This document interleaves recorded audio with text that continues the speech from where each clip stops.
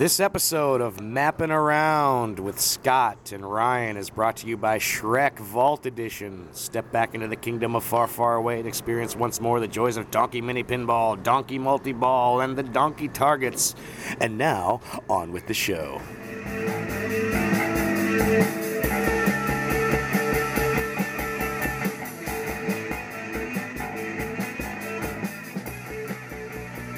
Hi, Ryan. Hi, Scott. How are you? Great. How are you? How have you been? I've been better. I've been better. Yeah, you've been sick. Yeah, I had a cold. Me too. A lot of that going around. My daughter had a daycare illness. Oh yeah, horse mouth and hoof. Just kidding. Horse mouth and hoof. Yeah, she had horse mouth and hoof, and I got a cold. So you and I both been sick. But you know what? You know who doesn't care about you or me being sick? The people? Users of the pinball map. Yeah. No, they might care, but they're not going to stop using the website. So no, they might be annoyed if we're sniffing into the mic. No, they'll get over it. Sorry about that.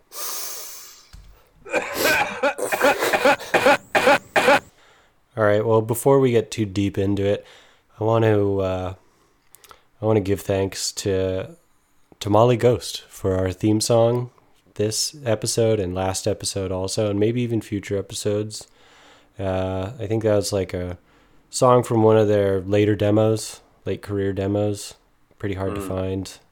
So I just feel pretty honored. Thank you to Molly Ghost for hooking us up. Yeah, T-Ghost. T-Ghost. So in this intro section, we have a few exciting things to announce, which you could tell by my voice. You could tell it's exciting because I went, exciting. It raised, yeah.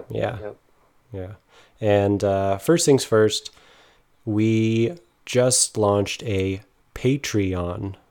And this is a way for people to donate money to the site to help it run because costs are rising right now and it's hard to afford the site, I guess, is an easy way to put it. And we did have, like for the last year, we've had a donate button on the site, and that I think has helped us pretty much cover our costs. However, our costs are increasing now, and Patreon seems like a really good system for people who want to donate like $2 or $5 a month and have it recur.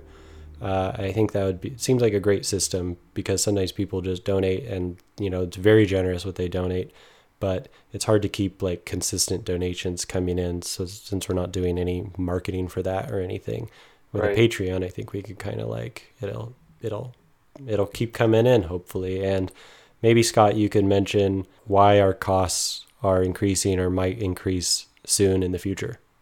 Well, it's a big can of worms, which will take a while to get fully into. But I'll back up a minute and say the donators, thank you. And we did receive donations. I'd say all told we got maybe a year and a half worth of donation operating costs out of donations. And that's awesome. Yes. But, after the initial wave of generous users, it kind of dried up, hence the Patreon. And the rising costs, like in a nutshell, and we'll get into this a little more in the episode, I think as we go regionless, and because of that we start getting people from all over the world, the volume of requests goes up, and as the volume of requests goes up, the performance of the site goes down. And we'll talk about performance here in a little bit. So there's just more people using the site. And then the other big thing, which maybe we'll get into, I don't know, next episode. I love planning these things out in real time. Yeah, next episode sounds good. Next episode, we'll talk about Google and their kind of change in policy with how they offer their map services, which we're relying on pretty heavily. As more people use the site, more requests are made to Google APIs, and Google has decided to clamp those down and start charging more for those. Hence, we get charged more. And we're also, it's not only more requests, but it's different types of requests than we were getting before. Because before, users weren't geocoding. They weren't making geocoding requests because users would only look up like in a machine using the autocomplete. They'd look up Pirates of the Caribbean, or they'd look up an existing location like ground control. And now with Regionless, they're searching in geographical areas, which is called geocoding. So they could look up Salem, Oregon, and that is a request that costs money because Google's like, where's Salem? Here's a latitude, longitude based on that user's input. And that's like a new type of request that people are making now. And they're also looking at Pirates of the Caribbean now too, instead of just Pirates of the Caribbean. Yeah. We have two entries in the database for that. Right. It's pretty confusing to manage. Yes, it gets more confusing. Yeah. So yeah, the Patreon, which we've just launched as of this recording, we're basically launching it tomorrow. So but when this comes out, it'll be properly launched, and maybe someone will have donated to it by then because they'll know about it. But it's patreon.com/pinballmap.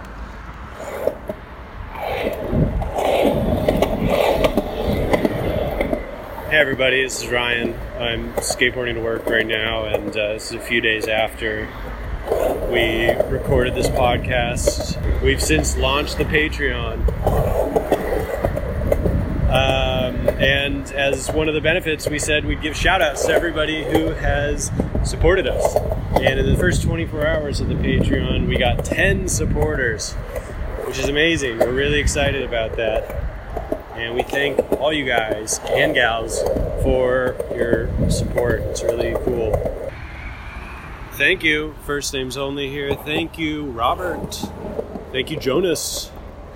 Thank you, Jedflip. Thank you, Pindigo. Thank you, Justin. Thanks, T, letter T. Thank you, Matthew. Thank you, Jay. Thank you, Andreas. And thank you, Tom. You guys are awesome. All of you. And back to our regular podcast. And 2 more since then. Thank you, Steven, our Wisconsin admin. And thank you, Robert from Portland. Have you used Patreon before, Ryan? No, I haven't. I have not either. I'll admit, it's like kind of a new thing for me. Feels a little weird, but also feels a little classy. Like, it's like you're some sort of Victorian lord or lady who's kicking down some dollars to like some artist in their shed or wherever artists were back then. Yeah, that's true. Patrons. And I have, I've looked at the site, and I've looked at Alec Longstreth's Patreon because he has a weekly comic that he does, and there's a Patreon for it. Isle of Elsie, his comic. And people of this podcast might know him for his pinball zine with John Chad. It's a good one. Yeah. What's it called? Oh, Drop Target. I was like, we should say the name. Yeah. So I had looked, and one thing that I actually read a blog post by him about how he uses Patreon. I thought it was interesting. And so he gives himself a monthly budget of, say, $20.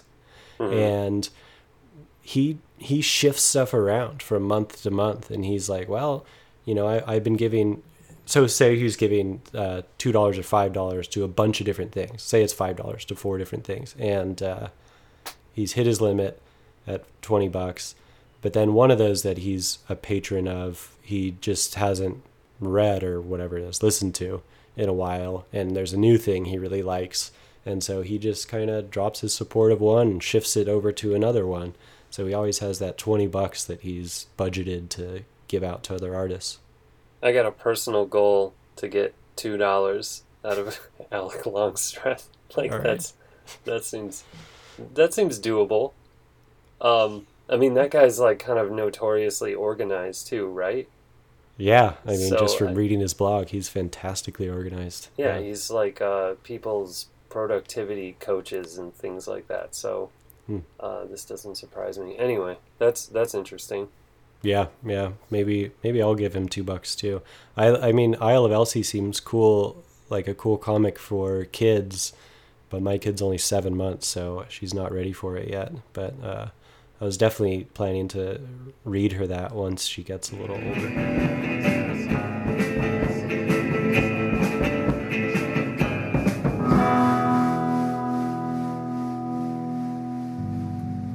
Next up, next item, t-shirts. These designs, we have two different designs. One is on black, one is on dark blue, navy. And the black one is the same design we had last time, a very cool graphic made by Drew Marshall. But this time we flipped it around, and that graphic's on the back. And on the front is our like kind of header graphic, the little not even close to dot matrix looking graphic, but it's kind of supposed to be, that says Pinball Map, and it's on the front in like the baby blue color. Oh. And it looks really good. So when you're playing a machine, Yeah. you could be right. Okay. Yeah, someone could walk by and be like, holy crap, that's a sweet shirt, and that looks like a neat site that I want to visit. And the other shirt is also a design by Drew Marshall. This is a very, very fantastic design he made 10 years ago or so. Both these he made 10 years ago. But this was one he busted out that says Portland Pinball Map on it. It's taking us back to our roots. When we were originally just the Portland Pinball Map, it's the really humongously awesome graphic he made that the weekly paper, the Willamette Week, ended up using it as their cover because they liked it so much. It's really, really cool. So this is kind of our like throwback tee, and this graphic's on the front. Yeah, this one's great because you have to rewind the clock 10 years to when we were in our 20s and we were hungry, to like build that portfolio and really make our mark. This is Drew at his most stringent. So yeah. I mean, they're both great logos, of course, but this one is like, what he wants to show somebody to get a job. So Yeah. it's great. He told me he's never made anything this complex since. And we had to simplify it a little bit to put it on a t-shirt because there are so many teensy little details and so many colors on it. And this is a screen printed shirt, and you can't screen print like 18 colors. So we had to kind of clean it up a little bit in our own way, but it still looks really, really good. I think it's to like 8 colors or 10 colors right now. It's a lot of colors. Wow. It's a really cool screen print. Both these shirts are $20. That includes shipping, so they're basically like $16 shirts when you think about it. I'll say I have one of the original shirts that we ran, and I won't wear it because it feels, it'd be like, who's a musician? The first two that jumped to my head were Aerosmith and Moby. And I don't want to talk about it. I thought Mick Jagger. Okay, it'd be like if Mick Jagger was walking down the street with a Rolling Stone shirt on. It just wouldn't look right. So I never thought I would do it. But for this throwback one, I'm gonna wear that shirt. Yeah, I'm gonna wear it. I'm gonna wear it too. So yeah, you could get those on our site at pinballmap.com/store. Last piece of news. This is kind of a big news item that will, or a long news item. It would take a while to say it, but talk about it. But we'll do the condensed version. There is a website that's been around for a long, long time. I don't know how long, called IPDB, that we link to. Every one of our machines links to IPDB, the Internet Pinball Database. Has a lot of cool information about machines. However, it's they don't have an API. They don't seem interested in like collaborating with others. And I know we haven't maybe explained too well why APIs are cool in this podcast, so people might not understand. But here's an example of why one's cool. First off, we, with Andreas, the creator of pintips.net and Match Play Events, a tournament software that a lot of people use, and some other people, we put together a site called, or a database called OPDB, Open Pinball Database, that lists all the machines. We supplied them with all the seed data because we've been maintaining a database of machine names for 10 years, and we got like 1,400 machine names on it. Those are only machines that have been out on location. So we fed that to Andreas for the seed data for OPDB. Now that the database it's live now, we're both editors of it. We add new machines to it. Scott and I are editors. I mean, I know I am. Okay, I am, but Ryan's the one who edits. So. Okay, and so here's what's cool about it, and this is it's easiest just to give a real life example. So Match Play Events, it's a tournament software. Say you're having a tournament at Ground Control. You're there at Ground Control. You have your computer open. You go to Match Play. Now, first thing you got to do for your tournament is add 20 machines to your tournament. I don't want to do that. Yeah, me either. But I have a solution to that. And the solution is you just click a tab that says Pinball Map on Match Play Events, and it says, looks like you're at Ground Control, because it knows where you are physically. And then if you are, you say, yes, I am. And then it says, well, here's the 20 machines at Ground Control. You want to add them all? And that list of 20 machines is taken straight from Pinball Map using our API. And so it's going to save people a lot of time. And, you know, the part where OPDB comes in is like I don't know how to describe this really. It's like it's matching the IDs of the machines on our site and the IDs of the machines on OPDB. They're the same IDs. They both. It's a unique identifier okay. that everybody can key in on. Yeah. Okay. And so yeah, there's going to be a lot of cool stuff with it. I think like I don't know who else is going to be using it, but possibly. I don't know. I don't want to say, just in case We're all going to use it. We're all going to use it. Everybody's going to use it, okay? Yeah. We're all going to use it. And, you know, we're going to be happy at last. I'm finally happy. Yeah. Now that OPDB is here. Yeah. So it's a nice slick site. It doesn't have as much information as IPDB, but that's okay. It go to IPDB for your rule sets or whatever else they have on there. Photos, really cool photos on there. Yeah, but it's a great site. Yep, I know. I look at it all the time. But they don't want anything to do with other sites. What's wrong with us? We're delightful. We are. Oh well.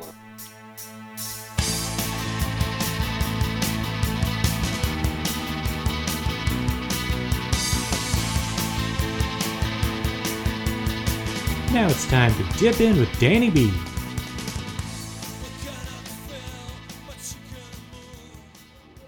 So Danny, last time we left off, you were humming Pinball Wizard over and over. Just over and over.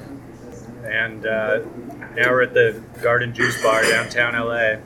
Ding a ding a ding a ding a ding. Ding a ding a ding a ding a ding. Ding a ding a ding a ding a ding. Shake a ding a ding a ding a ding. Ding. I was wondering, what type of when you're playing out on location, what's your ideal place? What do you look for? What do you think's cool? You know what was the best place? Billy Ray, Portland, Oregon. In the daytime, though. And then that was the complete opposite at night. There'd be some fucking big, drunk, loud douche. Probably John Ray. Just kidding. Didn't he work there? Yeah, he worked there for years. Yeah. It was upstairs. It was away. There was no, there was a little trace of music up there, but it was right in the window. You could get a nice breeze. Yeah, that huge window. It was a big Victorian house. Yeah, the bar cool. Downstairs, and the upstairs was just pinball. Yeah. I think it's still there, isn't it? Yeah, I think so.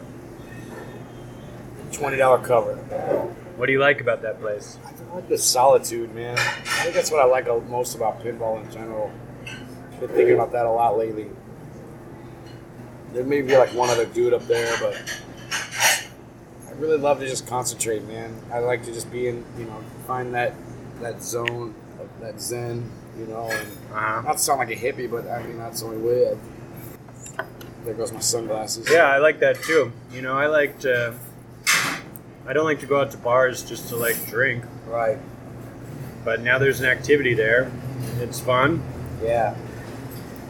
Get to play with some friends or on your own, and just get into a game for an hour or so. I mean, you can get some solitude with like headphones and that, but Yeah, it's just not the same. I like hearing the game, and yeah. I just really liked it up there. It was got a little hot in the summer, but even that was all right. Yeah, I like my father's place a lot. Just the dingy, like old school, you know. Games are all fucked up, you know. Like some will just play a little float or Batman, just because that's the way it is that day. Might kick out 2 balls. Fuck it, play them. Yeah, that was a 24-hour restaurant, right? Yeah.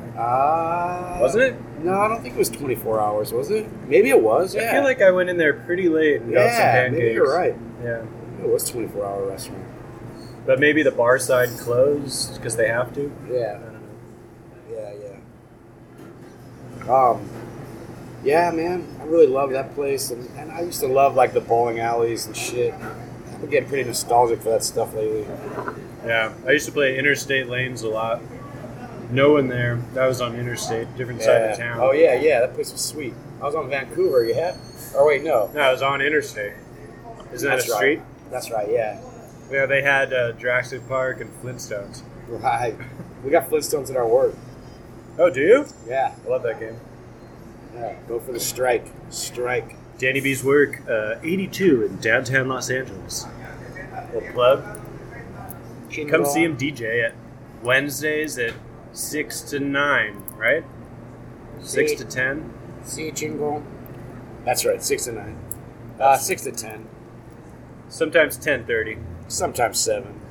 Yeah, man, that's my ideal place to play. I don't know. I love them darker spots, and I don't know. I'm not real into honestly, a place like 82 would be the last place I'd want to play. You know, or like, not that I love the games and the lineup's really good, and you keep the game. You know, they keep the games there working solid. Man, there's always a tech on. Yeah, that's a On cool the thing. floor, Always you a know, tech and- on the floor, which is pretty unique for a place. And You then, just thing breaks, you just tell Danny or whoever, soft blankets. And then our master of Tekken will always come in the day, you know, and fix any catastrophic Malfunction. malfunctions. And Well, that place is sweet, that man. place is for some people. Might not be like your ideal place, Yeah. but it's fucking crowded. like people are always like, oh, you got all the GCs because you work here. But honestly, man, like anybody who hangs out there and plays pinball plays the games way more than I do. And if I do, like, if it is maybe a league night and there's nobody around and I'll get a game in or two, there's somebody tapping on my shoulder constantly. You know what I mean? I'm not like GCing games at work. It takes some time, and I might stay out afterwards and play one, but that's honestly not true. I'm just the best in the city. Probably are. You got more GCs than me. I gotta have the most GCs, but I'm better than all those guys. I mean, I'm not trying to sound like egotistical, but I've just been at it a long time. Like, time is everything. Belcito, he don't live in town. No, he's Johnny, way out of town. Johnny don't live in town. Those guys are good. They got time on them. Johnny Mnemonica. Yeah, Johnny Mnemonica. Johnny Mnemonica Mohikia. All right, what else? You got any cool pinball stories? Maybe from when you were a kid, hustling. God, I really have so many, man. I've been thinking a lot lately about. There used to be this one strip in St. Louis, and thinking back, it was Route 66. Man, it was Watson into Chippewa Road, and that's kind of like pretty close to my house. I could cruise my bike over there in like 10 minutes, you know, or take some back routes on the skateboard. The place was so rad, man. You had like 7-Eleven, and so what we would do was we were young, man, like 12, 13, and I used to hang out with these kids. This kid Boomer and Jason Schumer, they were brothers, man, and Boomer was like twice as big as Jason. But Boomer Jason, Schumer? Yeah. His name was Peter Lee Boomer Schumer. And those kids were, man, they were some hard knock kids, man. To say the least. They were super smart, you know, and just kind of raised themselves up, man. Their ma worked real hard, raised them, and just blue collar kids, man. She was like a bartender down in the city, you know. Man, tough kids, the Schumers, man. It was so, but it was rad. She was always working, so we could just like smoke cigarettes and weed around the house, drink, like do whatever. Actually, Cindy didn't like us to drink. But so then we'd get blazed and go walk down the strip, man. And there was 7-Eleven that had Black Knight 2000, and then and a couple other games, and they had Castlevania, and then like they had Fire for a little while, and so that's what I remember. The peak was like Fire, and then we'd like sneak in the back and take a couple tokes, or we'd do like inhalants. We'd like have a little. God, that's funny to think about, man. We'd have a little like toilet paper, paper roll, and he would like stick it in some toluene, which was like he found out in rehab that toluene's the property in glue that gets you high. Huh. This was Jason, man. He was like that guy had like mercury around the crib and stuff. Enterprising young man. Just a wild dude, and he would stick it in the toluene and then put it in like a paper towel roller, and then we'd just like like huff it down, catch a ringer, and play Black Knight, and then walk down to the next spot, which was Happy Joe's Pizza, which is still there. They still got a little pinball.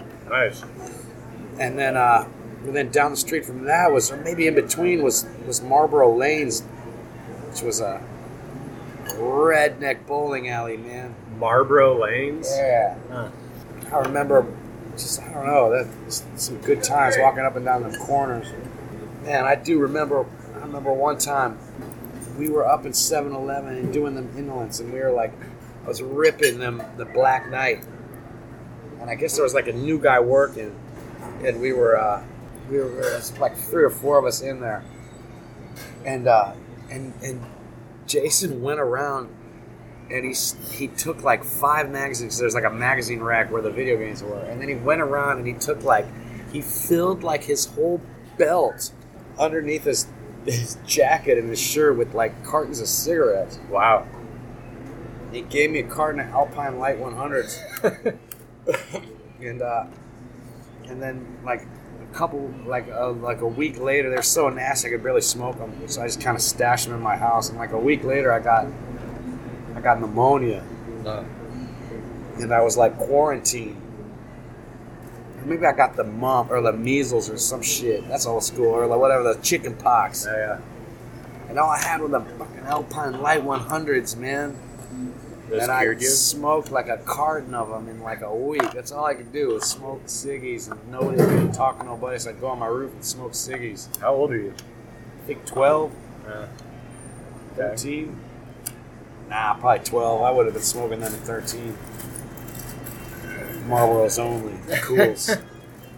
So back then, were you seeking out pinball? Or was it just like a fun thing to play? We did, yeah. Man, we definitely, not to sound like, but like, yeah, man, pinball was cool. Like, that was what we did. We loved to, like, get blazed and go play pinball. Yeah. I guess not much has changed, man.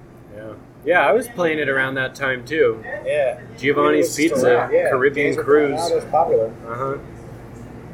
And especially, like, you know, you take acid, and we'd be at the skate park, and there'd be that, like... you had a skate park back then? Yeah, man, we had there was Webster Groves. It's right in my neighborhood, man, like 3 blocks from my house. And there was this guy who opened up a skate shop, one of the first ones, and it was more like a surf shop. I want to say it was one of the first ones, but I think Glenn had his shop open way before that, but everybody gives Kyle credit. Maybe it was Kyle, but I don't know, man. He went to, like, California or Florida or some shit and saw these surf shops and decided that he would open one up in St. Louis. And everybody thought that was crazy, and he sold, like, jams and, like, clam diggers, pants, and then started selling skateboards, and then, like, skateboarding became so popular that all of a sudden the guy was, like, you know, making fucking fat bank, you know? Yeah. So he opened up a little skate park, man, and it was rad. It was open for like 4 or 5 years. Outdoor? It might even still be there, honestly. There might even still be ramps and like the outdoor. It was outdoor on the ice rink. There was an ice rink during the, and they had like a warming house. Man, how old am I? Like 90? You're like 67, I think? Yeah. And they had the warming house in there. So we'd go and... different times. Man, I remember being on acid and playing that. I remember I was playing Earthshaker. It might have just come out too. I was ripping it, and Kyle or one of the guys. I like to think it was Kyle. It might not have been. That's pretty late. He would have been like closing down the skate park. Maybe it was, man. He's like, yeah, he goes, guys, we got to close up, man, but if you can keep getting free games, you can keep playing. And then he turned off all the lights. Yeah. Shit, maybe he was conditioning us. So you just kept playing the whole night? He wasn't. He was a good guy. It was like crucial. I was on acid, though, so I was like, the lights were so crazy, and I just remember, like, I was like, holy shit, and then I was in the middle of ripping, and the game were all going crazy, and there was like some spots on the wall right next to where the game was, and I swear to God, I thought they were all spiders. And I was like, holy shit! Ah! And I like jumped away from them, and I like looked back, and I was like, wait, are those spiders? And then they were dot scan, and then they were like, it was just like looked like that, you know? And I was like, oh no, they're spiders! Danny just pointed to all the dirt on the wall in the place we're eating at. Yeah. And then he's like, no, those aren't. God, they're spiders. And then I drain. Was he concerned that you were yelling about spiders? He was. Okay. But they all knew that we did acid and shit. Alright. It's kind of a little safe spot, potentially, for some Kinda. people. I mean, he was grooming us after all. He was grooming you. Just turn out the lights a little bit and Turn up the lights, just stack of quarters. Can only play without pants. Sorry. That's taking it too far. A little too far. I took it too far. Where the St. Louis pinball map actually has a lot of machines on it. Man, it's getting... I mean, I think you can sort of follow, like, the gentrification of a city through the pinball map. This will be a good experiment, you know? I mean, look at Portland. That would be interesting. Yeah. How it grows, where it I grows. mean, it's shit people, you know, like... I'm trying not to talk like this anymore, but it's things that Caucasian people with money like, with indispensable money. Yeah. Even though St. Louis is still poor, man, even, you know, for the most part. Like, you think you know somebody with money, they ain't got no damn money. Just wait till you see Crazy Rich Asians. Comes out tomorrow. Oh, wait, today. You don't Friday. go to a party on a barge. Maybe in St. Louis you do, though. You probably They get you did a that in barge. Singapore in the movie? They're in Singapore the whole movie? Yeah, Okay. in Singapore. Have you been there? No, never been. I've never been there either. If only I was a crazy rich Caucasian. Someday, I'm not. when that Portlandia gets, It's bought out by Bought out. HBO. yeah, get the replays. What's it called? The residual. Residuals. Please, in the meantime, send me $1. Yeah, PayPal $1 to DannyBelrose@gmail.com. Please. PayPal. Danny Belrose. Gmail.com. Keeping pinball real since Lake of the Ozarks, man, in the 80s, man. We just added to the pinball map yesterday the world's oldest penny arcade Ah. in Rhode Island. Whoa. It's called Silver Lake Arcade. No, not Silver Lake. Super Lake. That's amazing, man. Lake Arcade. All right, we got to end this because we just don't have that much time. I got this parking thing, but was that a good story? Yeah, that was a great story.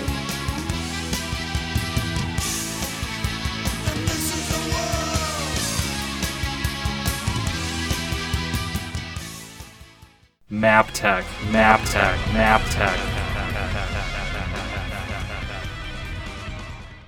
So Ryan, something happened a few weeks ago. I'm not comfortable sharing what it is, but it was an aha moment in my life, a catalyst, if you will, that made me do what some people in the tech industry describe as a spike. And this particular spike was a performance spike. I looked at the map and I thought, we can do better. We're always in such a sprint to get all these features out there, fixing bugs, yada, yada, yada. Performance, general maintenance sometimes falls to the wayside. Yeah. Would you mind it? Would you indulge me to talk about that for a few moments? I will. Have at it. Oh, thank you. I think we've mentioned before, our app runs on Heroku, which is a service that makes it easy to deploy and manage web applications. They're secretly, not secretly, they're a wrapper around AWS, Amazon Web Services. In our efforts to keep costs as low as possible, we use Heroku, but we use the cheapest possible pay tier that there is. And what that means, and I'll put these in computer terms that we all know and love, we get 512 megs of RAM and one processor, and that's what we get. And that's what the Pinball Map runs on. That's what services the website, the apps, the whole shaboos. Is it shaboos? Shaboos, I think? Shabazz? The whole shabazz. So, as you've heard before, Pinball Map's a Rails application. And Rails application's not exactly famous for being slim. They're huge. The beauty of Rails is that it handles a lot of the work for you, and what you do is kind of glue concepts together. And when the concepts don't match up like they would for everyone else, you write custom code. But the penalty of having this out-of-the-box magic is that it's kind of bloated. It makes it hard to run in 512 megs of RAM. What happens when you're out of your RAM? You drop to disk, and it's a thing called swap. So what's that? What's the problem there? Well, you picture a hard drive. Picture it now in your head. I'll wait.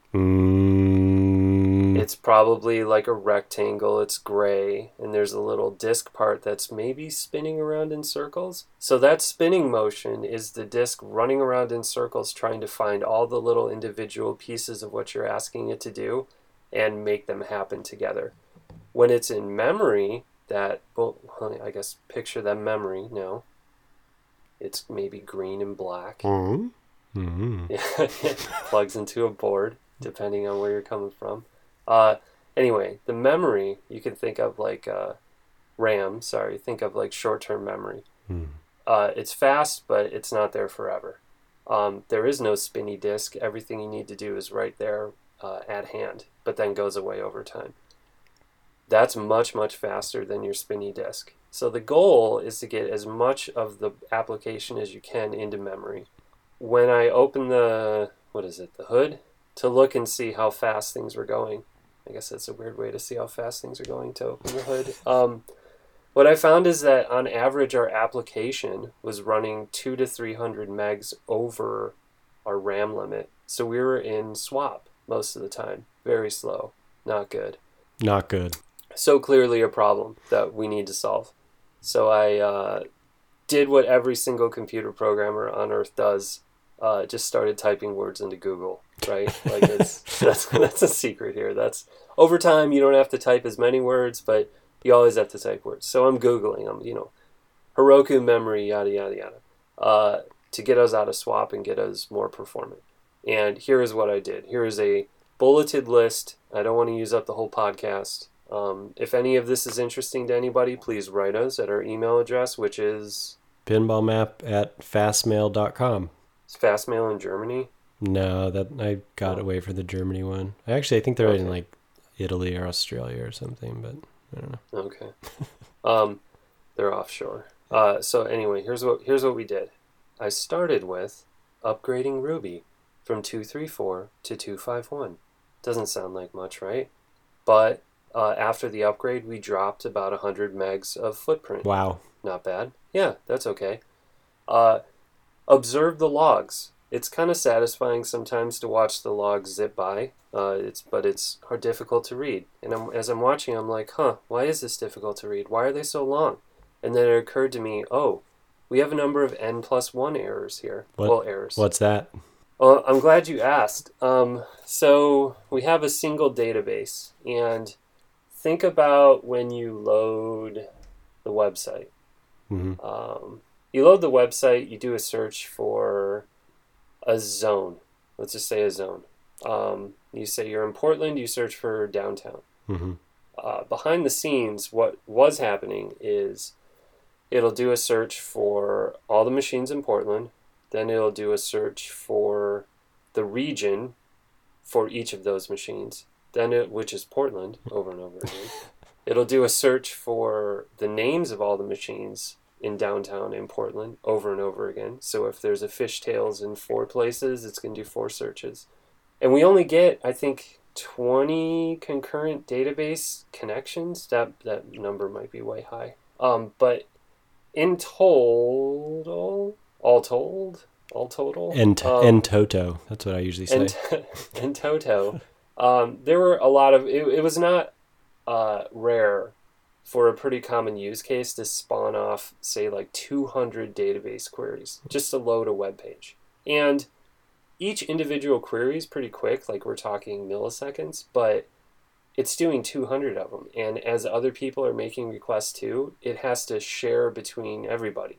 So it'll be like, okay, I'll do 50 of yours. Now I'm going to do 20 of yours. Now 30 of yours. And it's just the context switching is slow. Mm-hmm. That's N+1, is when you're doing more queries than you need to, but it's taking a lot of queries and turning them into one big query. So I went across the site and I tried to find every instance where we were doing too many queries, zipped them up into one or two bigger queries. That was a big one. Mm-hmm. Another big one, and this, geez, I hope this is interesting to somebody else. It was like horrifying to me, but other people might not care. With databases, there's regular maintenance that you do. There's this thing called vacuuming, and there's this thing called analyzing. As you add and delete machines to the database, there are records that are left behind in the database. Even though we deleted them, they're just kind of sitting there. And I think it's like the concept where, when you think you've deleted, or how about this? You wipe your hard drive and you sell it to some schmuck, and he is able to like revive your credit info from it. Mm-hmm. It's never actually deleted, Yeah. Is that a thing still? I think that's... Yeah, I think it's a thing. Okay, so when you delete stuff on the site, the records are actually left behind. And there's a process called vacuuming, which you do to a database, which cleans up those records. And if you don't clean them up, it's as if your table was just bigger and bigger and bigger. So even if we have... How many locations do we have right now? 5,400 or something.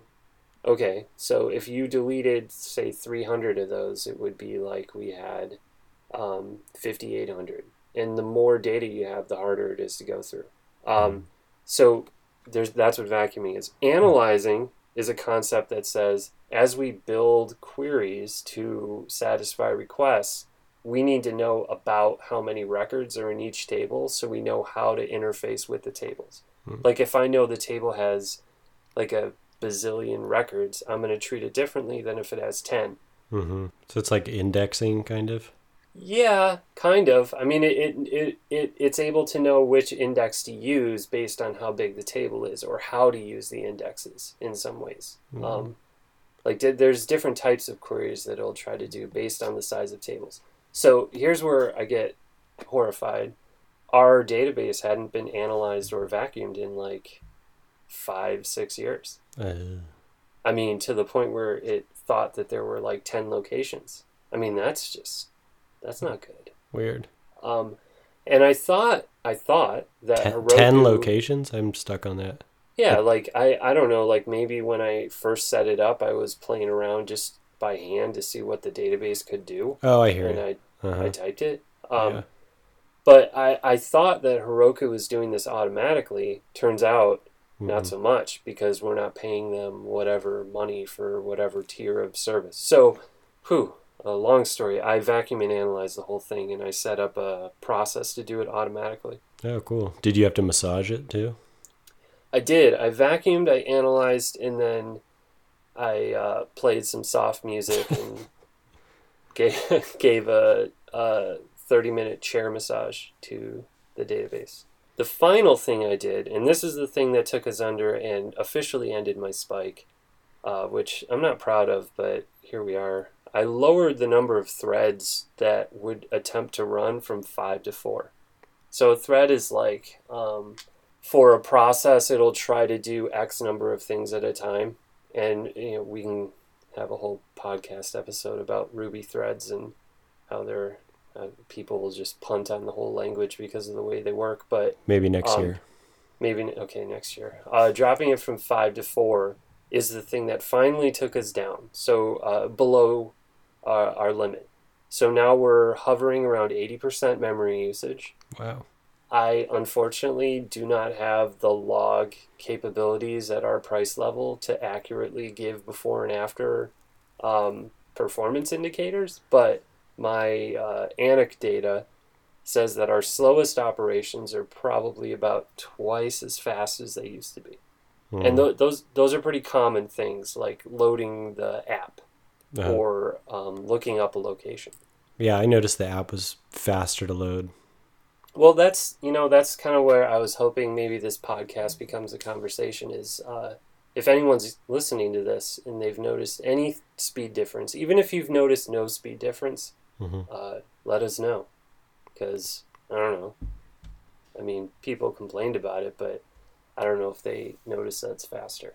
Yeah, because we just did that kind of silently and until now, of course. But yeah, I mean, I don't know if I think I would have noticed even if I didn't know what you were doing, just because like the app does take a while to load that initial data, and now it seems like at least twice as fast.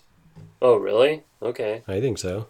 Well, that's good to hear. Let us know, listener, if you think it's faster too. The next thing I want to do after, some features is revisit our serialization. And serialization is when you use our API, you're basically asking for enormous chunks of text to come across to you.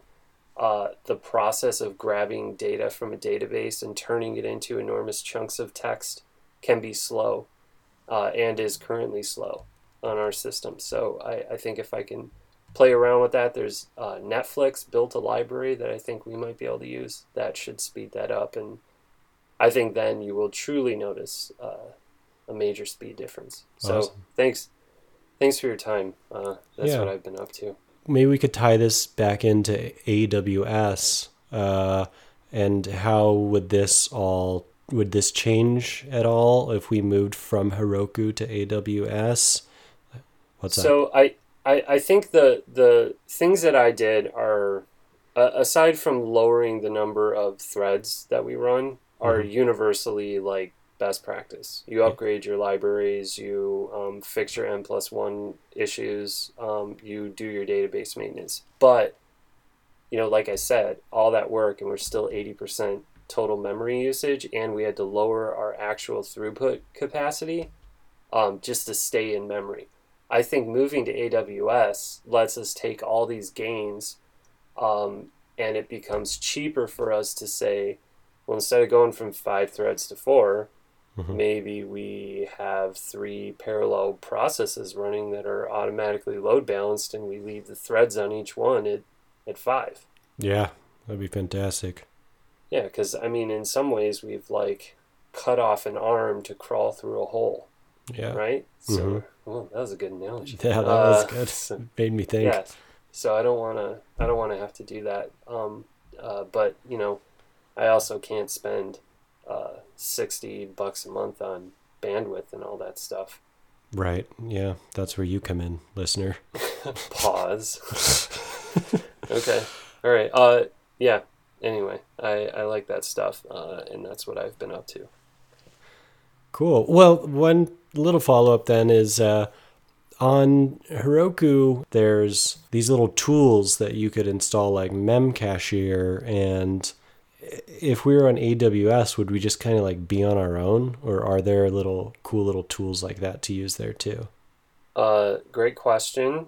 I think the answer is going to be a little bit of both. Like, Heroku is a great service, and I love Heroku, and Heroku is always should be everyone's go-to thing for prototyping and, just playing around, because it cuts out the whole DevOps thing entirely. You just kind of push to this thing, and it just sort of works. And they give you all kinds of great plugins and tools that I'm sure I'm taking for granted right now. When we move to AWS, I think we are going to have to do a lot of that stuff ourselves, which is totally fine with me. It's just going to take a lot of work to make sure that we cover all the features that Heroku is giving us for free. Interesting. But yeah, some of them, they might give us some stuff, like logging, I think will be out of the box. But like email, we're going to have to send that off to some email server.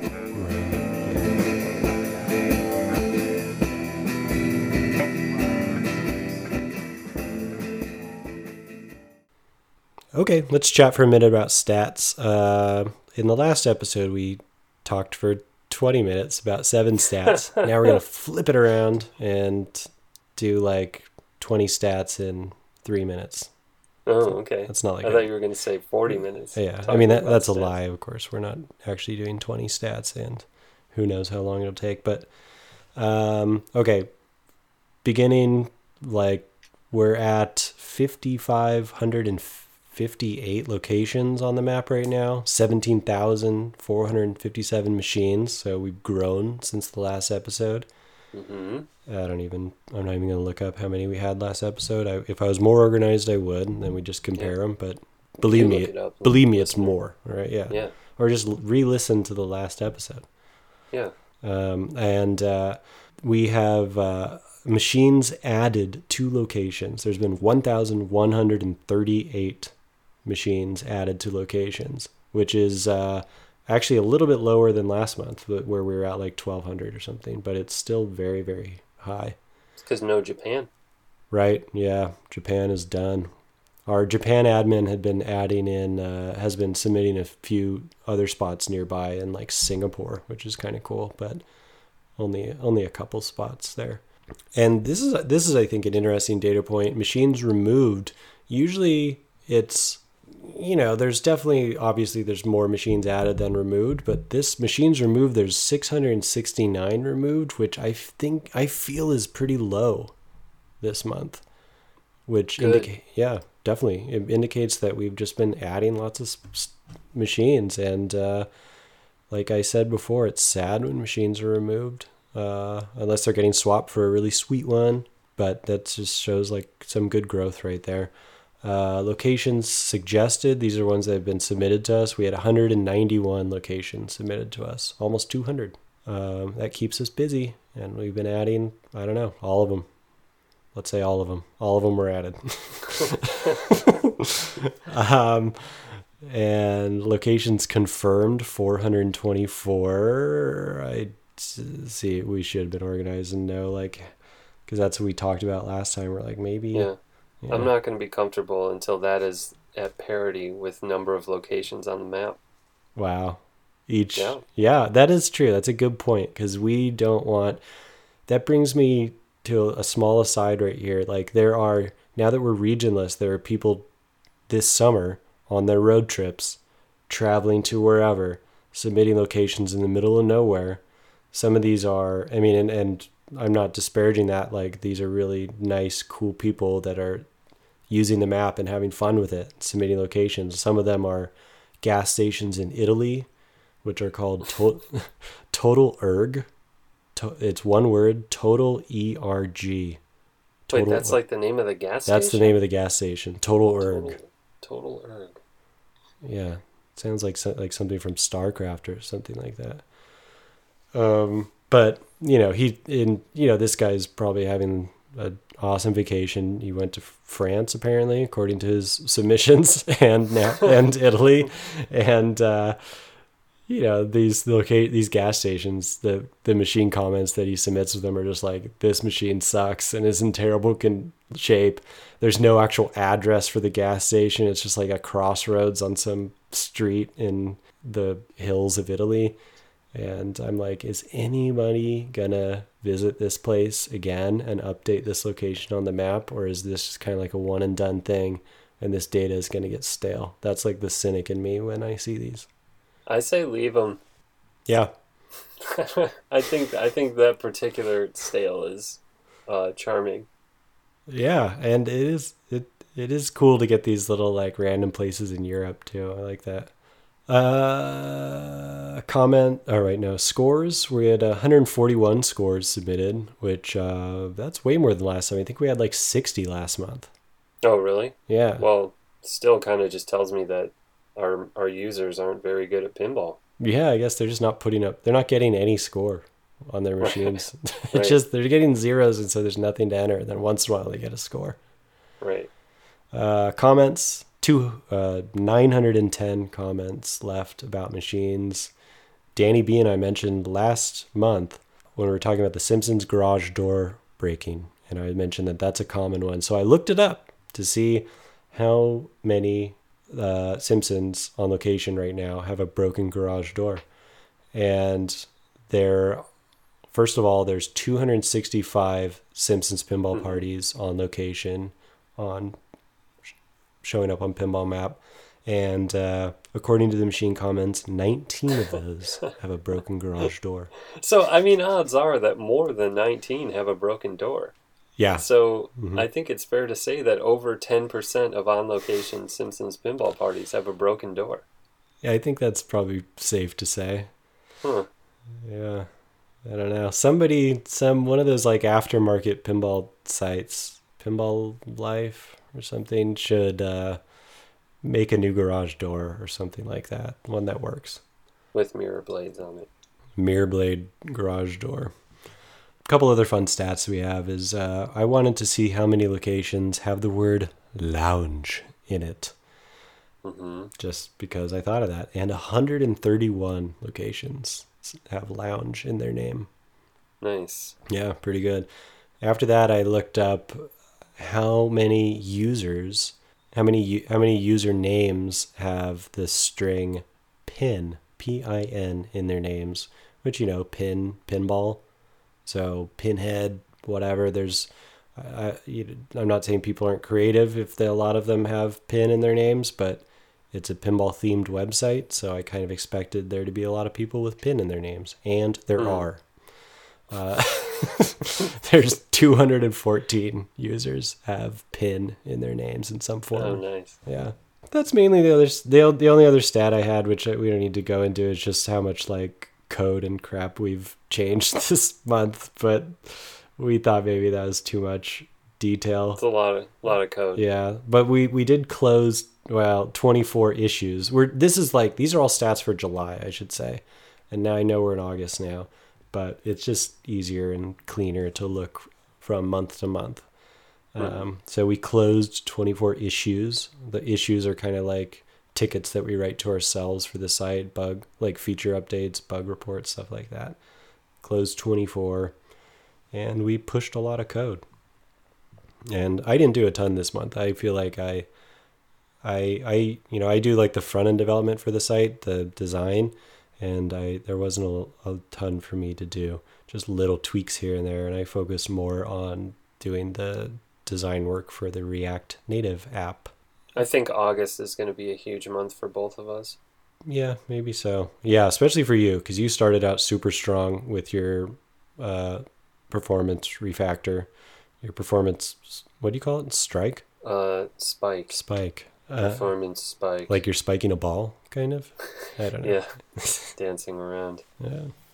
Moving on to the next section now. Those are the stats. I mentioned React Native. This is something we mentioned last time. We haven't talked about it much this month, but here we go. We're rewriting the app from scratch using React Native, which we described last time. It's coming along very, very nicely. I think people are going to be happy with this new version. I mean, we talked a few moments ago about like the startup time for the app right now. There's no startup time in the new app. It just starts, and you're just looking at stuff right away. It's really smooth and fast and cool. But there's still more work to do. And our friend Beth is doing most of the programming for the app. And like I'm doing the front end, I did the design of it, and now I'm styling it as she finishes pages. So I'm just trailing behind her. And so without further ado, we bring you Scott interviewing Beth. Take it away. Who are you? My name is Beth Poor. Okay, I thought there'd be some follow-up to that question, but clearly, what else do you follow that up with? Hello, Beth. Please describe your relationship with the sport of pinball. Sport of pinball. So pinball and I don't go back too many years. I don't think I'd ever played pinball per se before being with my fiance Dennis. When we'd been together a couple years before we'd ever actually played together.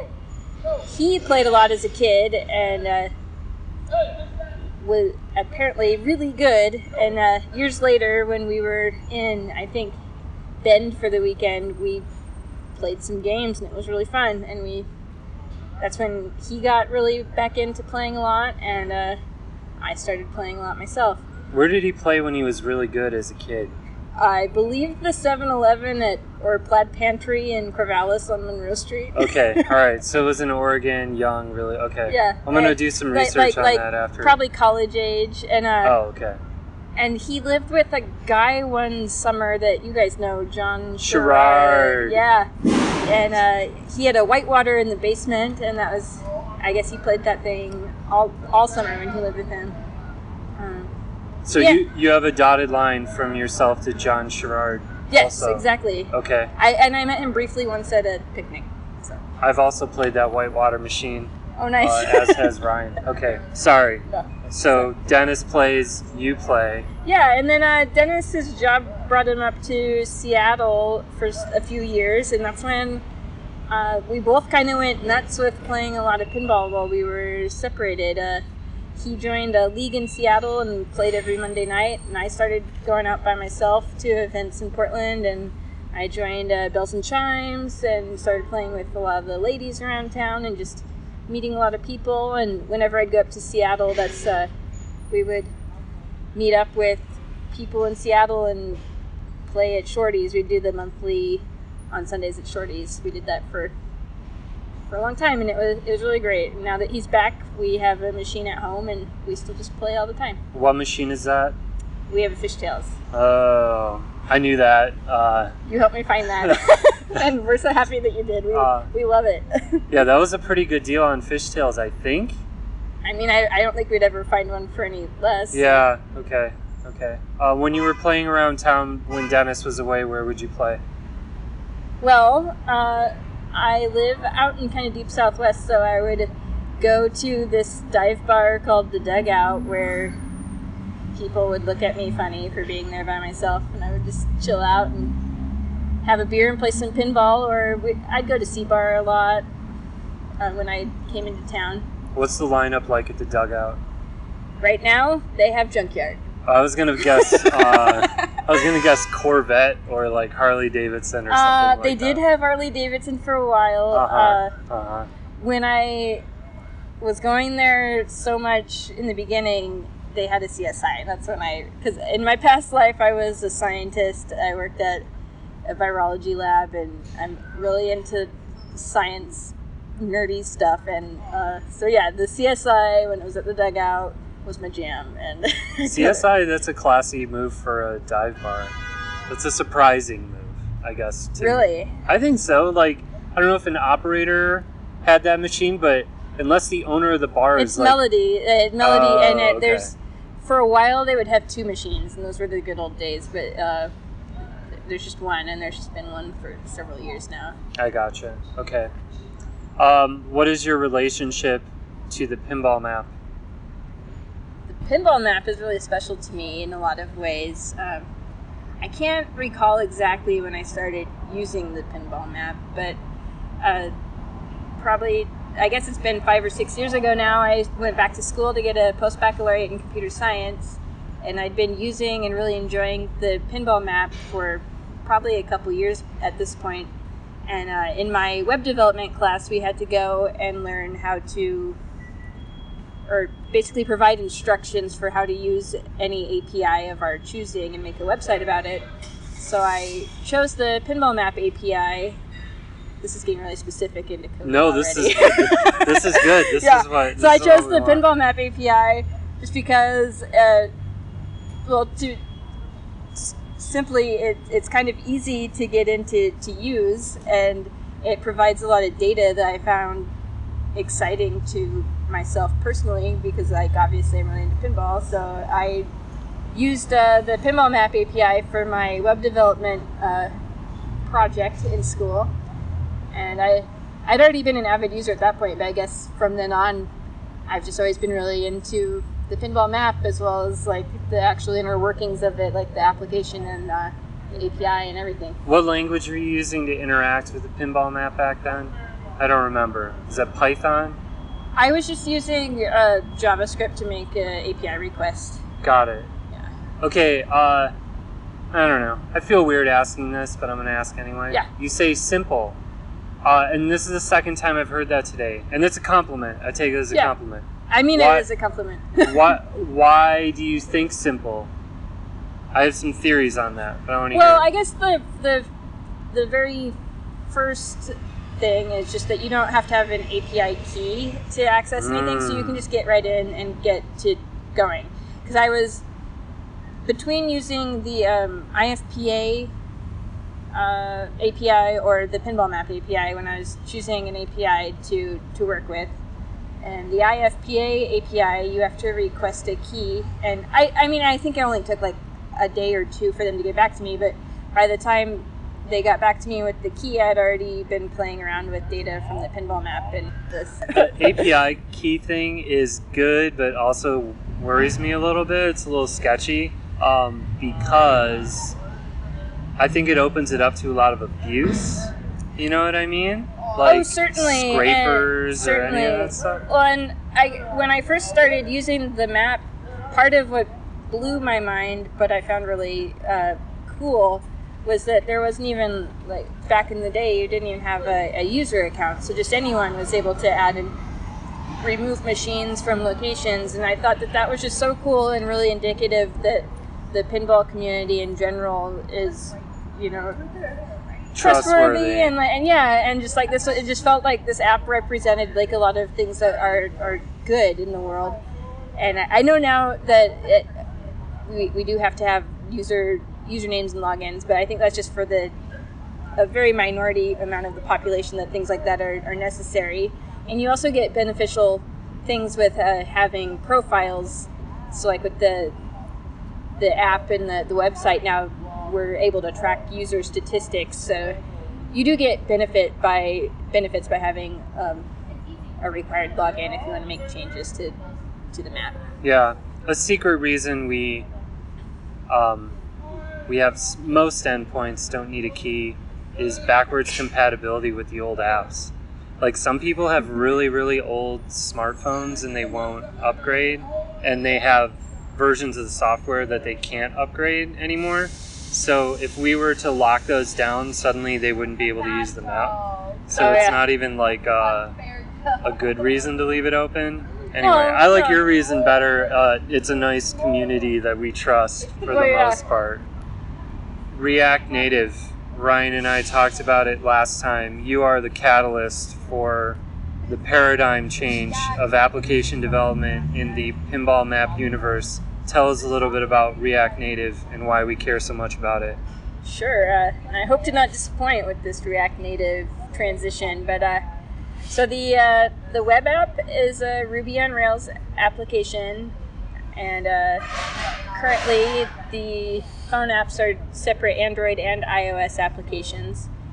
None of these technologies I personally have any experience in, really. I had offered that when it came time to do the revamp of the phone apps, that I'd be willing to learn one of the stacks and try to take charge on one of them.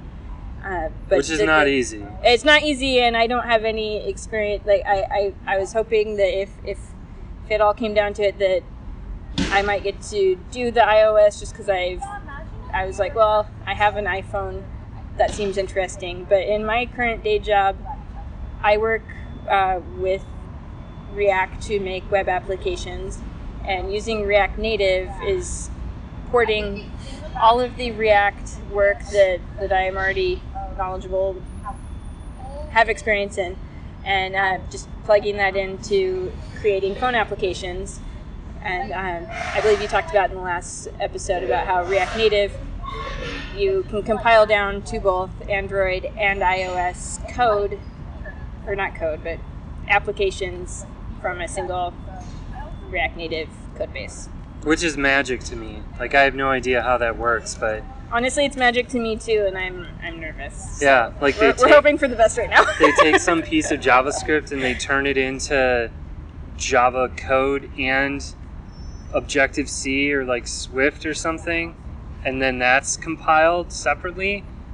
I don't know. I don't know. That's where I hope it all works at the end of the day. Yeah. It should. I mean, huge companies are using React Native to make their apps, and I'm sure we'll figure it out. But I'm expecting, right now it's pretty smooth sailing because we're just using JavaScript to write basically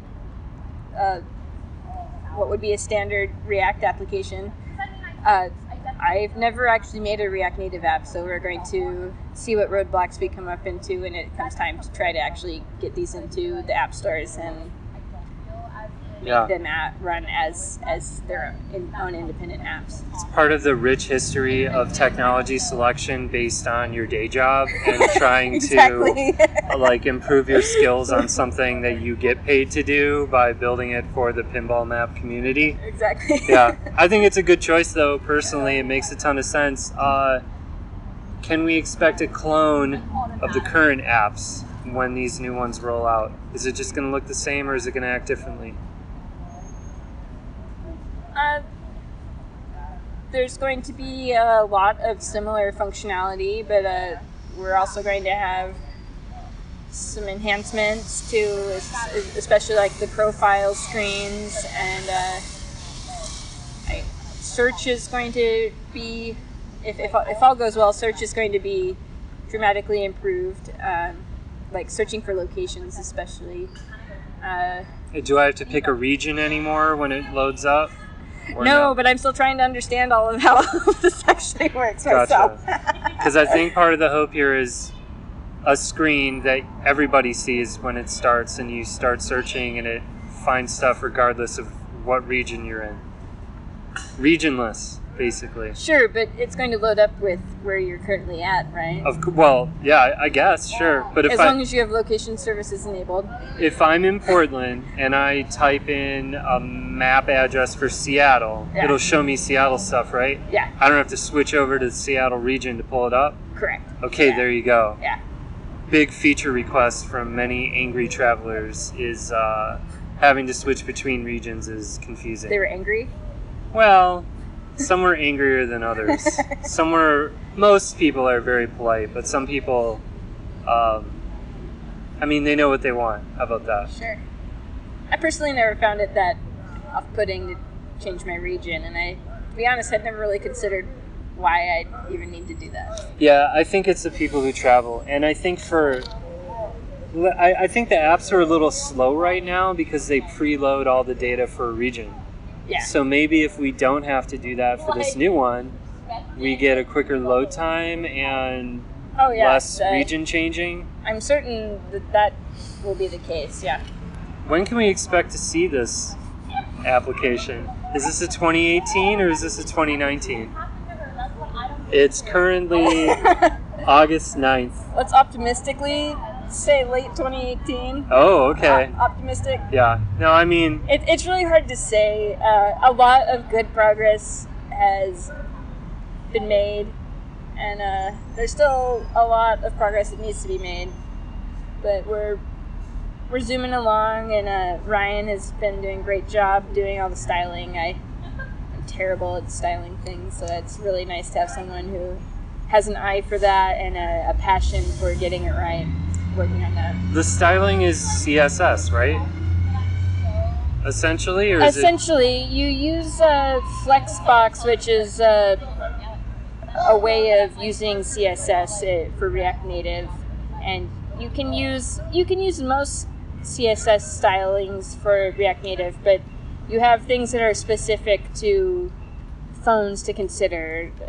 Like you don't have on-click events because there is no clicking of a mouse. You have like on-press events. So it's all very similar and straightforward to working on a web application, but it's just a fair amount of reading different documentations to see like what's different for a phone versus a web app for the CSS. Yeah. Gotcha. And I feel like this stuff is so new that the documentation tends to be like out of date or all over the place. Well, it's all changing really quickly, and getting all the pieces of the infrastructure for the app in place has been challenging at times because we'll want to upgrade certain packages to get like a current new feature, but then other dependencies are then out of date. So this is definitely a changing ecosystem that has changed a lot. How do you feel about talking into a cell phone in a park in busy downtown Portland with people next to you having a conversation and a small houseless camp. That's all Across- fine. across the It's less uncomfortable to talk into a phone than I thought it'd be. So Oh, this is going okay. well. Yeah, I mean, it's just a phone. All right, any parting thoughts that we need to consider? Just that I love the pinball map, and anything that I can do to help keep it going, I'm into. What a great attitude that we could all adopt. Yeah. Thanks, Beth. See ya. Wow, what a great interview. Beth's really easy to talk to. And easy to listen to, too. Yeah, that actually, we Beth and I had lunch at Mi Mero Mole, which is right across the street from Ground Control. We were going to do the interview there, but there was loud street noise, like the train. So we thought we were going to do the interview in Ground Control and get like cool ambient pinball noises. But it was free play day, which is like a blessing and a curse because I'm not going to spend $5 to go sit in there, not play pinball, and do an interview and then leave. Yeah. So what we ended up doing is walking to that weird park by Powell's, and that's anyway a little behind the scenes there of how that interview worked. Something Beth and I wanted to get into, but both of us forgot to get into it. We talked about her writing the API to interact with the website in college, but we didn't get what happened next, which is Beth started contributing to the pinball map in general, like the open source Rails application. And because of that, Beth and I got to talking, and there was an opening at my work, and I said, hey, you can program, clearly. Like, why don't you come work? And so she applied, and, Beth's a great programmer. It was a slam dunk, and there she goes. But we wanted to bring that up because all of our applications are open source. Like, there's nothing that we do that isn't available to read through right now.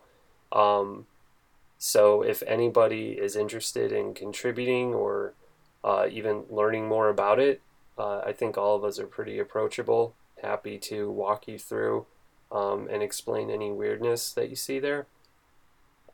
So anyway, Yeah. don't hesitate to look and contribute. Yeah, and we have the list of issues on the GitHub page that shows things we'd like to work on, and if you have an interest in taking on one of those, you can. You could just set up the dev environment on your home computer, work on that particular issue, and then push the code to us, and it would be awesome. It happens sometimes. It happened with Beth. I mean, Beth was a godsend in a way. She's really cool. Mm-hmm. From high above. Maybe that's a little dramatic. Godsend. Yeah. That's fine. Let's give it to She's Beth. a blessing in disguise, I'd say. Wait. But if if you're nervous about jumping into something like this, you don't have a ton of experience, that's fine. You wouldn't be the first one to approach us under those terms. We're happy to help people figure it out because we want to make it as easy as possible for anybody to jump in and contribute. So you're actually helping us by letting us help you contribute. Does that make sense? Helping us by helping. Yeah, okay. just forget. Okay. Just forget. And, some of the site, it's not all Rails. It's CSS and HTML too. So you don't even need to know Rails if there's front end stuff you wanted to do. Like you really hate that blue color in one spot, you could attempt to submit a change and we'll review that and see what new color you propose. Right. Or you want to do the whole thing over in Ember or Angular or some weird thing like that. That's fine as long as you do it. Yeah, as long as you actually do it. All right, so now here's a new segment. It's called Let's Discuss About This Now. Let's discuss about this now.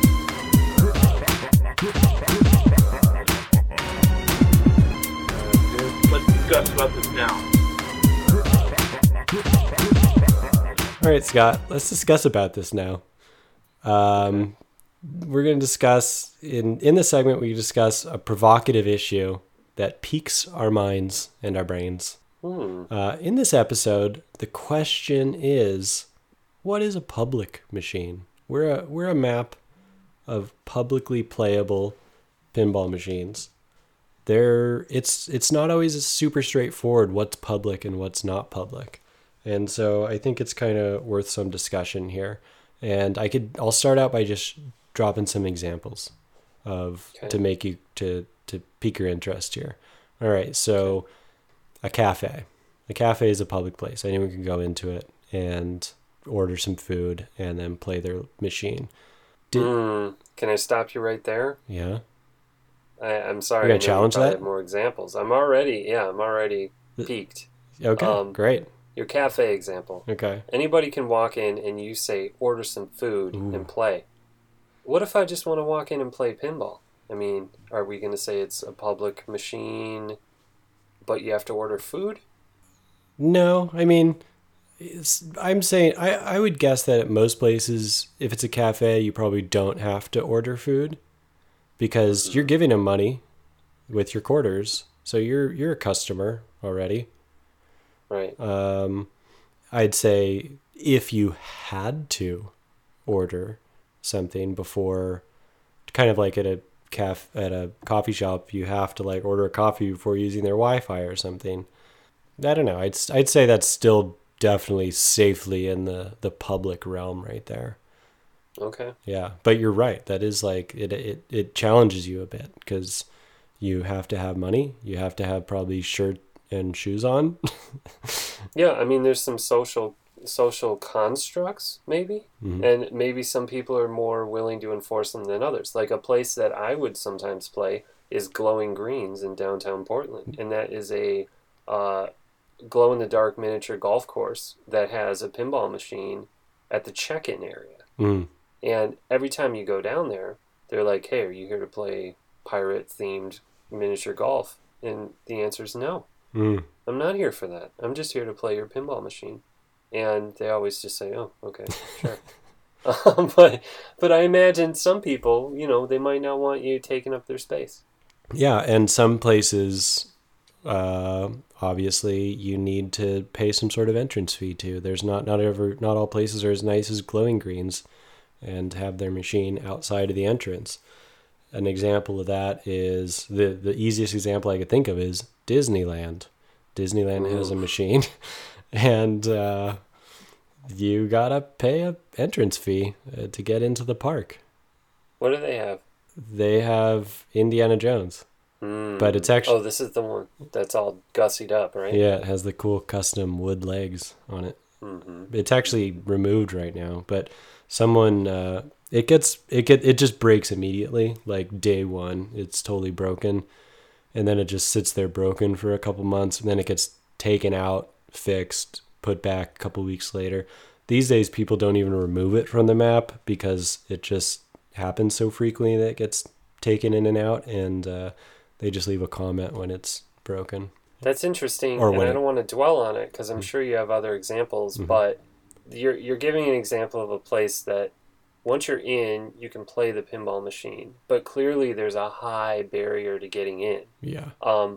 But there seems to be some kind of correlation between a very hard to get to public pinball machine and damage to that pinball machine. Like, what's up with that? Are these people like kicking it or what? I don't know. I kind of think that it's just like when they fix it up, they maybe don't make it immaculate. They just kind of like manage to just barely fix the flipper or something. And then it gets put back. And yeah, maybe it does get beat up. I'm sure it sees a lot of action. And it's an older machine. It's Indiana Jones, the Pinball Adventure. So it's the older one. Yeah. And I don't know. It's seen some stuff.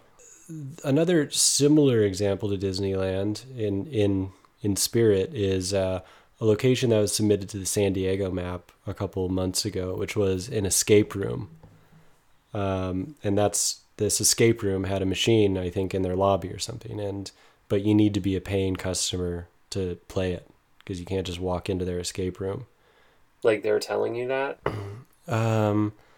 Yeah, I think we asked, we verified. And the San Diego admin did not want to add this place because he's like, well, that doesn't seem public to me. Yeah. But I was like, it's like kind of the same as Disneyland though. What's the difference? Right. Oh yeah. Yeah. Yeah, good point. And it's before you actually enter. So it's like the glowing greens thing. Yeah, but I feel like these escape rooms are kind of, yeah, it is just like that, but they're very simple. They're just like at least the one we went to in Portland that one time, it's just like, it's like somebody's apartment basically. Yeah. In that case. It's like a weird office complex. Right, yeah. And so the opening, and they probably keep the place locked. Oh yeah, that's another thing about escape rooms. They're not just like open 9 to 5. They only open when people schedule. Yeah. And I'm going to throw out a bunch of other similar examples here. A movie theater where you need to buy a ticket and the arcade is like inside. You're messing with me now. Uh-huh. I mean, Disney World was a slam dunk for me. I consider that a public machine. But for some reason, movie theater seems like no. But yet it's the same concept. It's less money. But and then to make it even like more confusing, I guess, is just like an arcade. Sometimes you pay an entrance fee to an arcade and then you go and play. That's the same thing as Disneyland. Not 5 minutes ago did I just say that I didn't want to pay to get into ground control. Yeah, is ground control not public? Should we take it off the map? It's just, yeah, there's just a range to public, and some of these are, I guess, even further along in the range. There are pinball league clubhouses. You got to join the league and then you can play. That's definitely more public than a private residence where you need to like be invited by Bill or you need to be Bill. But it has open enrollment, open membership to a league, and then you have access to the clubhouse. I mean, that's not something we list on the site, but it is kind of public. Man, so this gets really philosophical. Like, it's public if you give your time and energy into joining the league. If we're not going to consider that public, then, I mean, you could argue I gave my time and energy to get the money to get into Disneyland, to play broken Indiana Jones. Yeah. Like, conceptually, there's no difference. Yeah, there isn't. I mean, I and this is something I'm torn about. I'm like, we do get clubhouses submitted sometimes, and I'm sitting there, I'm like, oh, I kind of want to add it, but it doesn't feel super public. But I'm on the fence. I don't know. I mean, I think the practical answer here is that as long as people tag these things as such and leave, like, good comments about how, you gotta be in CFF to get in this room, or, like, it costs $70 to even approach this machine, then buyer beware.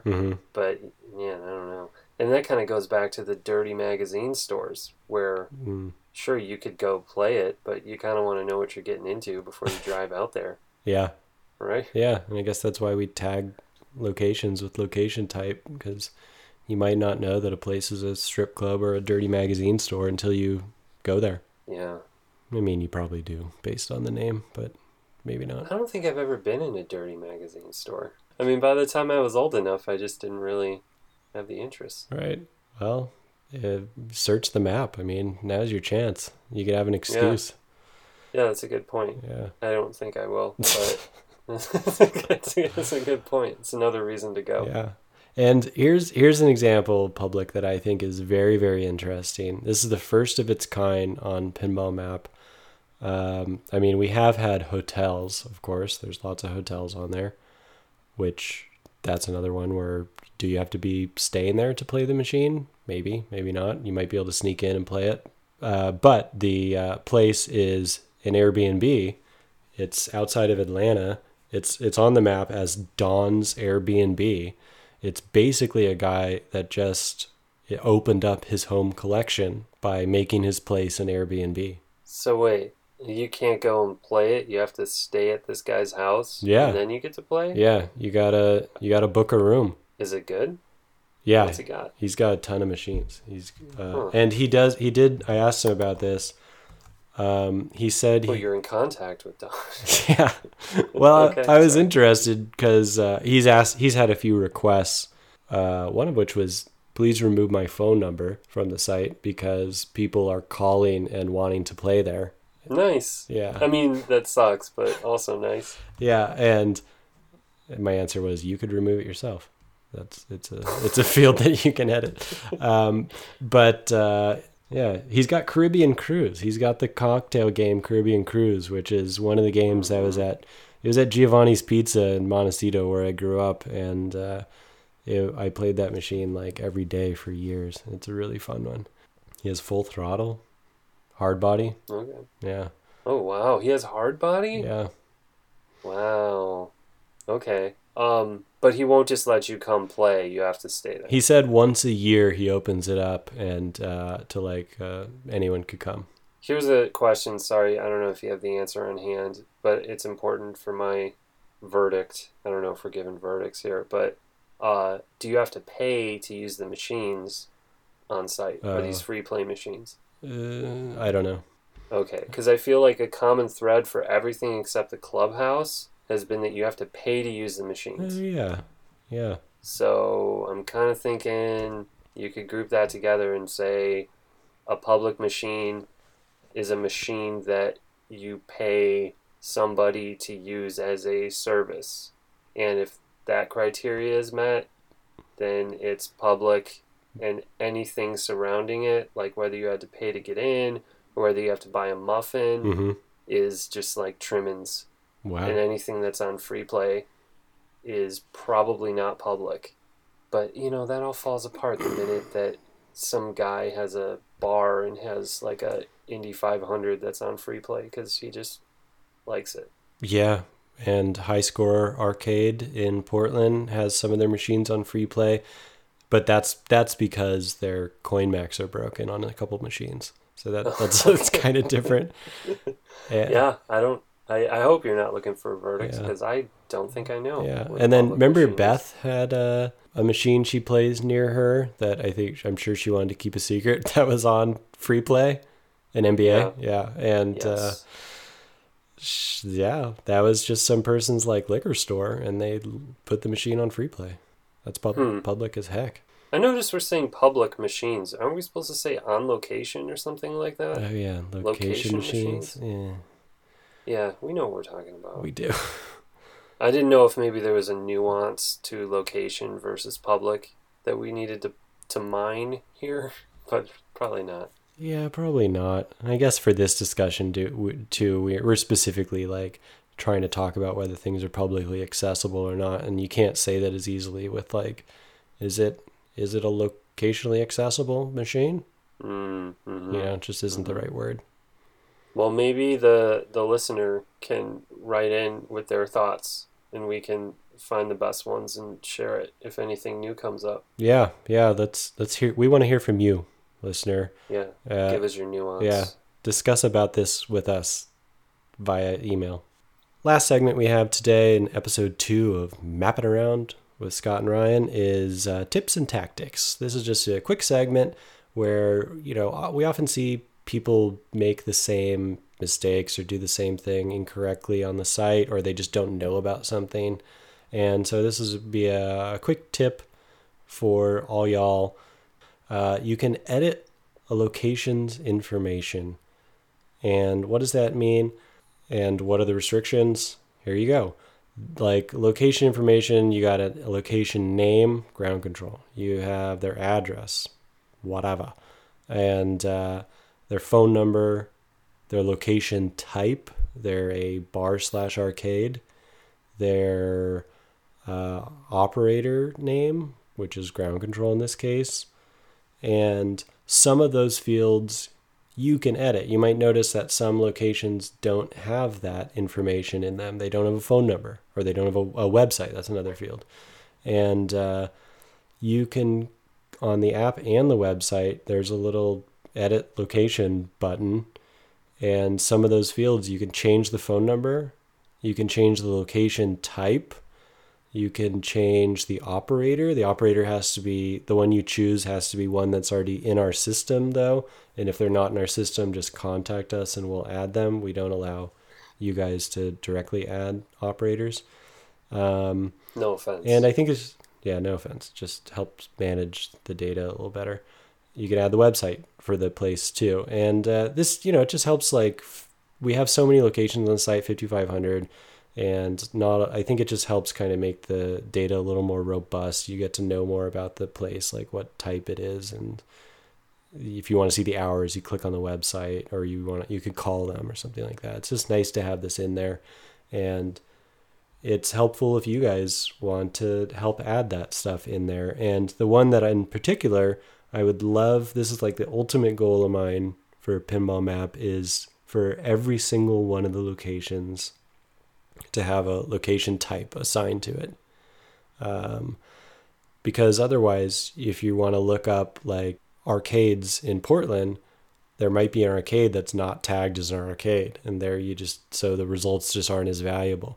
If we have every single location tagged with a location type, then it would really help the data and like the usability of the site. I think it would make it it would improve it a bit. And you won't accidentally wander into a dirty magazine store looking for Spider-Man.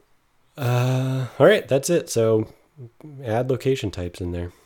Well, Ryan, it's 10:10 on a Sunday night, and I'm going to be woken up in just about 8 hours, so it's time for me to go to bed. I hear that. I'm going to wake up my baby in 10 minutes and do a little night feeding.